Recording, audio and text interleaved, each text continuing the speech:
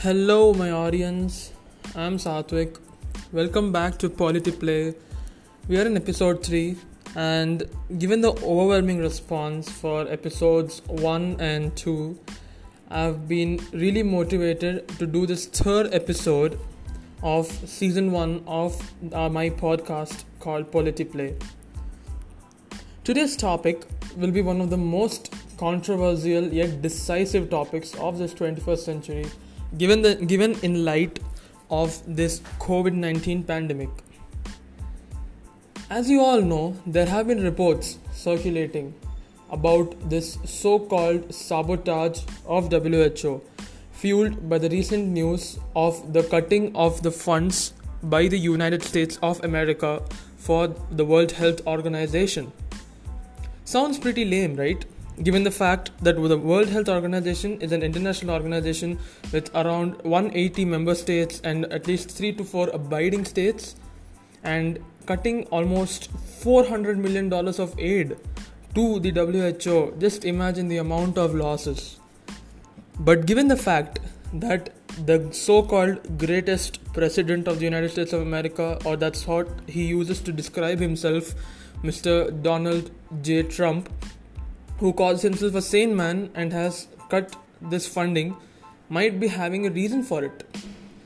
So what this reason might be, and why did this so-called great nation of the first world and one of the mightiest superpowers to have existed in this ancient and medieval history of the world did such a blunder or such a proverbial move, at a point when the world is gripped by a worst pandemic? Let's find out. To begin with, we must actually go back to the very roots of WHO and especially of Dr. Tedros Adhanom Ghebreyesus, who is the Director General of the World Health Organization. The World Health Organization has its roots from around 1945, when during the United Nations Charter signing, there was a discussion for setting up of a separate body mandated by the United Nations for spreading of this so-called fundamental called universal health. Of course, it didn't work, unfortunately, and the work is still in process. But to propagate it, to instigate it, there was an organization, an impartial organization, which had to be set up, and which went by the name of the World Health Organization. The World Health Organization is basically a specialized agency which belongs under the United Nations and depends entirely and lives for international public health. The WHO has done quite some good work. They have participated a lot in eradication of smallpox, the near eradication of polio, development of an Ebola vaccine. Current priorities are like the fighting of communicable diseases, HIV/AIDS is a main priority, and whatnot. WHO works around the clock in keeping in mind whatever is happening in the world regarding the developments of the world, any particular disease, potential pandemic, any particular drug which can help in curing existing epidemics and whatnot. But in recent times, this so-called global organization has come under fire. And the main reason might not be this organization's working. It might be the organization's leadership. And the man who sits on this pinnacle of leadership is our very own Dr. Tedros Adhanom Ghebreyesus. To begin with, this so-called Dr. Tedros is an Ethiopian microbiologist and is described as an internationally recognized malaria researcher, and has been in power since 2017 as the Director General of the World Health Organization. To go back to this person's roots, he was born in Asmara in Ethiopia. He did his BSc in biology from the University of Asmara. He studied in London for quite some time, but we don't need all this. We don't need to know his biodata or his curriculum vitae, right? So let's go to his political career. In 1986, this so-called Dr. Tedros joined this political party or this provisional authority called the DERG as a junior public health expert. Now the DERG is not some random party like the BJP or the Congress, or for that matter, not anything like that. It's 10 times worse than what you're imagining.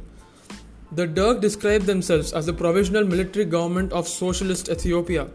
It was basically a military junta or a military government which was ruling the Ethiopian nation from 1974 to 87.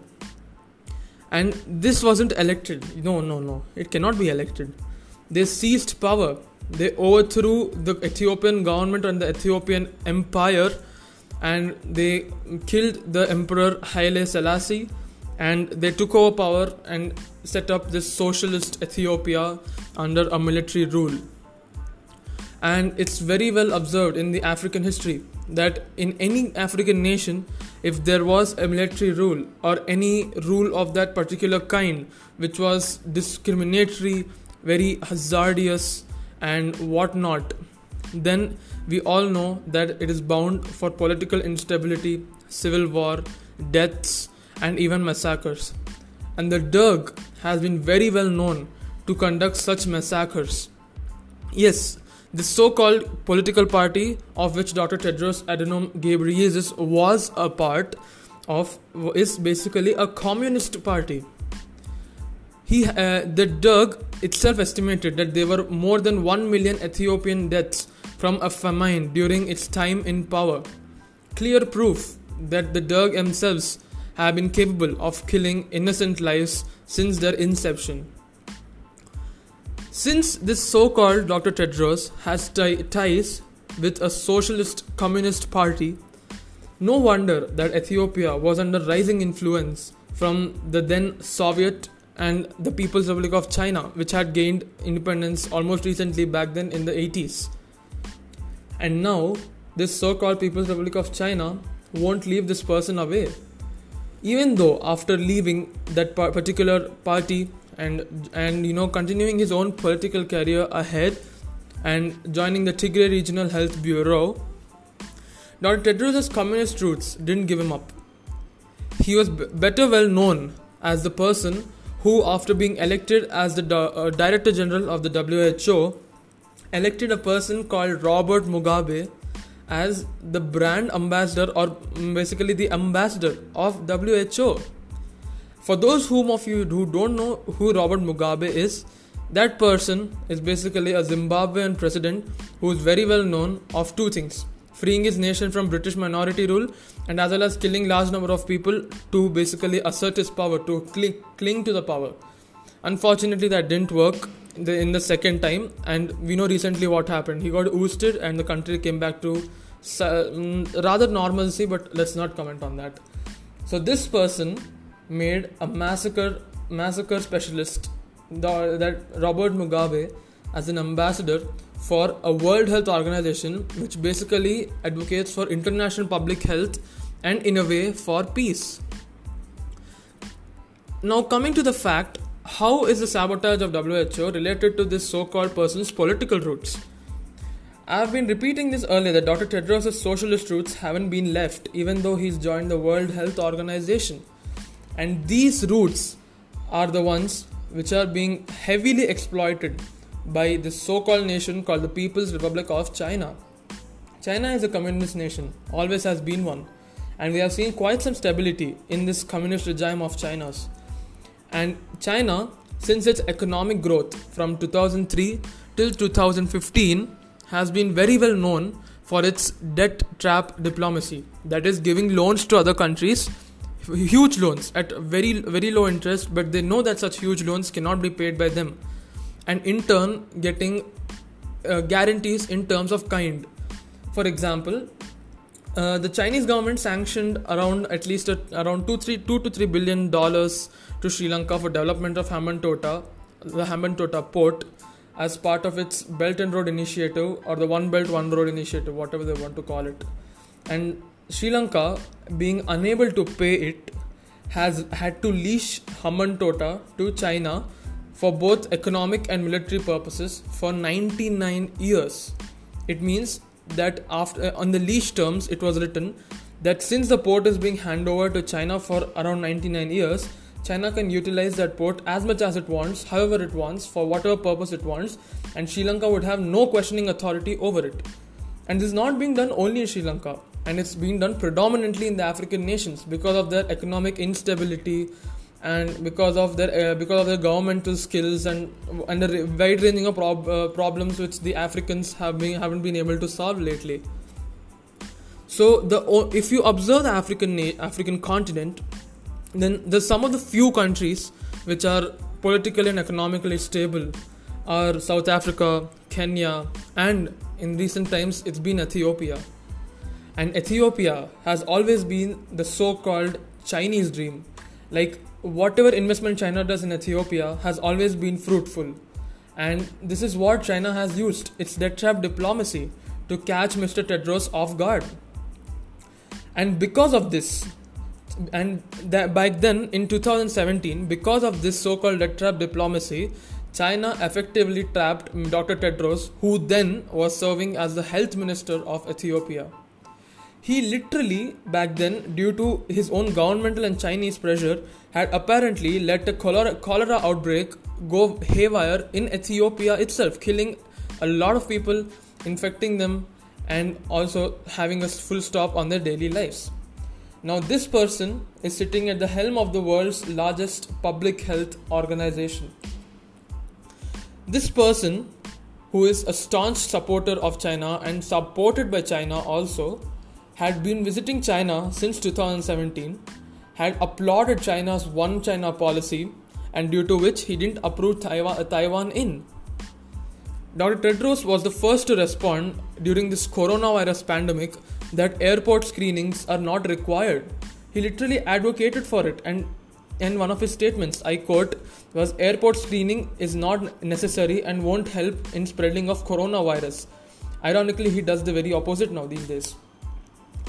Dr. Tedros is also famous for this one thing, that is the criticism of other countries putting ban on Chinese flights when the first coronavirus cases or the clusters were found in Chinese regions. He criticized countries like USA, Australia and India, which had begun putting restrictions on Chinese flights, and had told them that air-to-air transmission or human-to-human transmission won't happen. But what Dr. Tedros did, or his inaction, is in really stark contrast or difference to what WHO did during SARS in 2003. WHO, which was run by the then Dr. Brundtland, had very well issued travel advisories, put up checkpoints, sent a team to China to check or to study this so-called SARS or epidemic, and banned all flights, and had advocated in banning all flights in and from China. Now, whatever this Dr. Tedros has been doing is in stark contrast to what was done during the SARS pandemic. Coming to the facts, in 2003, around 2003 I would call, China has grown from an economic powerhouse to a military mighty power. China has evolved a lot from 2003 to 2015, and because of which China has been able to exert its influence on WHO in two ways. One, WHO requires voluntary monetary contributions. It means that countries should voluntarily contribute a certain amount of financial aid to WHO for its functioning. And if we observe this from 2003 till 2015, the very voluntary contributions of China has risen by over 52%. A major rise in a voluntary contribution no one cares about. Forget even the United States. United States also not cared that much. And China's contribution has increased since 52% for some reason. Coming to the main facts, the second point is, because of this, China had supported for the election of Dr. Tedros as the Director General of the WHO, and due to which the major blunder was caused here, that when Taiwan, who is not a member of WHO unfortunately, had alerted WHO about human-to-human transmission, it was Dr. Tedros who told that human-to-human transmission won't happen, and it wasn't proved, albeit due to China, of course. Chinese newspapers went haywire saying about human-to-human transmission, and Dr. Tedros was the one downplaying each and every one of them. So my question here stands, given this person's political roots, his inaction, his support to China in every way whatsoever, and his blindedness or his so-called opacity by Chinese propaganda, how should the world trust this person? US has been very right to pull out the so-called voluntary contribution of China. Given the fact that WHO, when China supplied faulty equipment to each and every nation around the world fighting this so-called COVID-19 pandemic, WHO was the first to advocate that China shall not be blamed for this so-called miscommunication of equipment. So WHO has been saving China's back since a really long time, given the fact that this person has been in power since 2017. So my main quandary lies here is, given the fact that the world is fighting a pandemic, and because of China's belligerent opacity and its own servant sitting at the highest ranks of this international organization, how should the world trust this person? How should the world have faith in the World Health Organization, an organization founded by themselves? There is no particular answer for it. The only suggestion which I can give is keeping the elections fair, making sure that people with such political backgrounds are not elected again, and people who it finally matters on the person, not the degrees which you hold. So, like, Dr. Tedros is a great microbiologist, internationally recognized malaria researcher, which very well proves his expertise in biology. But given the fact that this person's political roots are such heinous criminals, and he supported such outbreaks with so less action or with major part of inaction, that he led a cholera outbreak in his own country and chose to ignore it, is given to the fact that this person is in charge of leading the world against the so-called COVID-19 pandemic. So my dear viewers, given the fact that you know about this person's political roots, his aligning to China, China's increase in voluntary contributions, him not giving a damn about Taiwan's early warnings, it's safe to say that this person shall not be trusted in whatsoever. And whatever WHO says, and I must say that we must take it with a pinch of salt first and research about it. Check if other health organizations are saying it. Check if your own health organization is advocating it, and then view it accordingly. Because the same comment that the World Health Organization has become a slave of China's has come from many countries. Let it be the Dominion of Australia, the United States of America, Japan. All of them have identified this so-called problem, and now it is up to us that we make sure that such people don't get elected to such prestigious positions and not be at the helm of the world's engine at such a time of crisis. Given the fact that this person has been discussed this extensively, now it's up to you to think about it, and just ponder on it.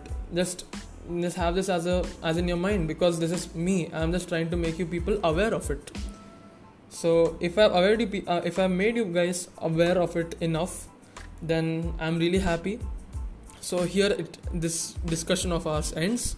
So like it, share it, follow me on Spotify by searching for PolityPlay, share it vehemently, push it through those WhatsApp groups, push it through those Instagram groups, push it through your contacts in Instagram, push it through Facebook, make it popular, let the world know that there is a guy discussing all this, so that everyone gets aware of the world situation and what we as the world citizens can come together and make sure that the world is a safer and a healthier place to live.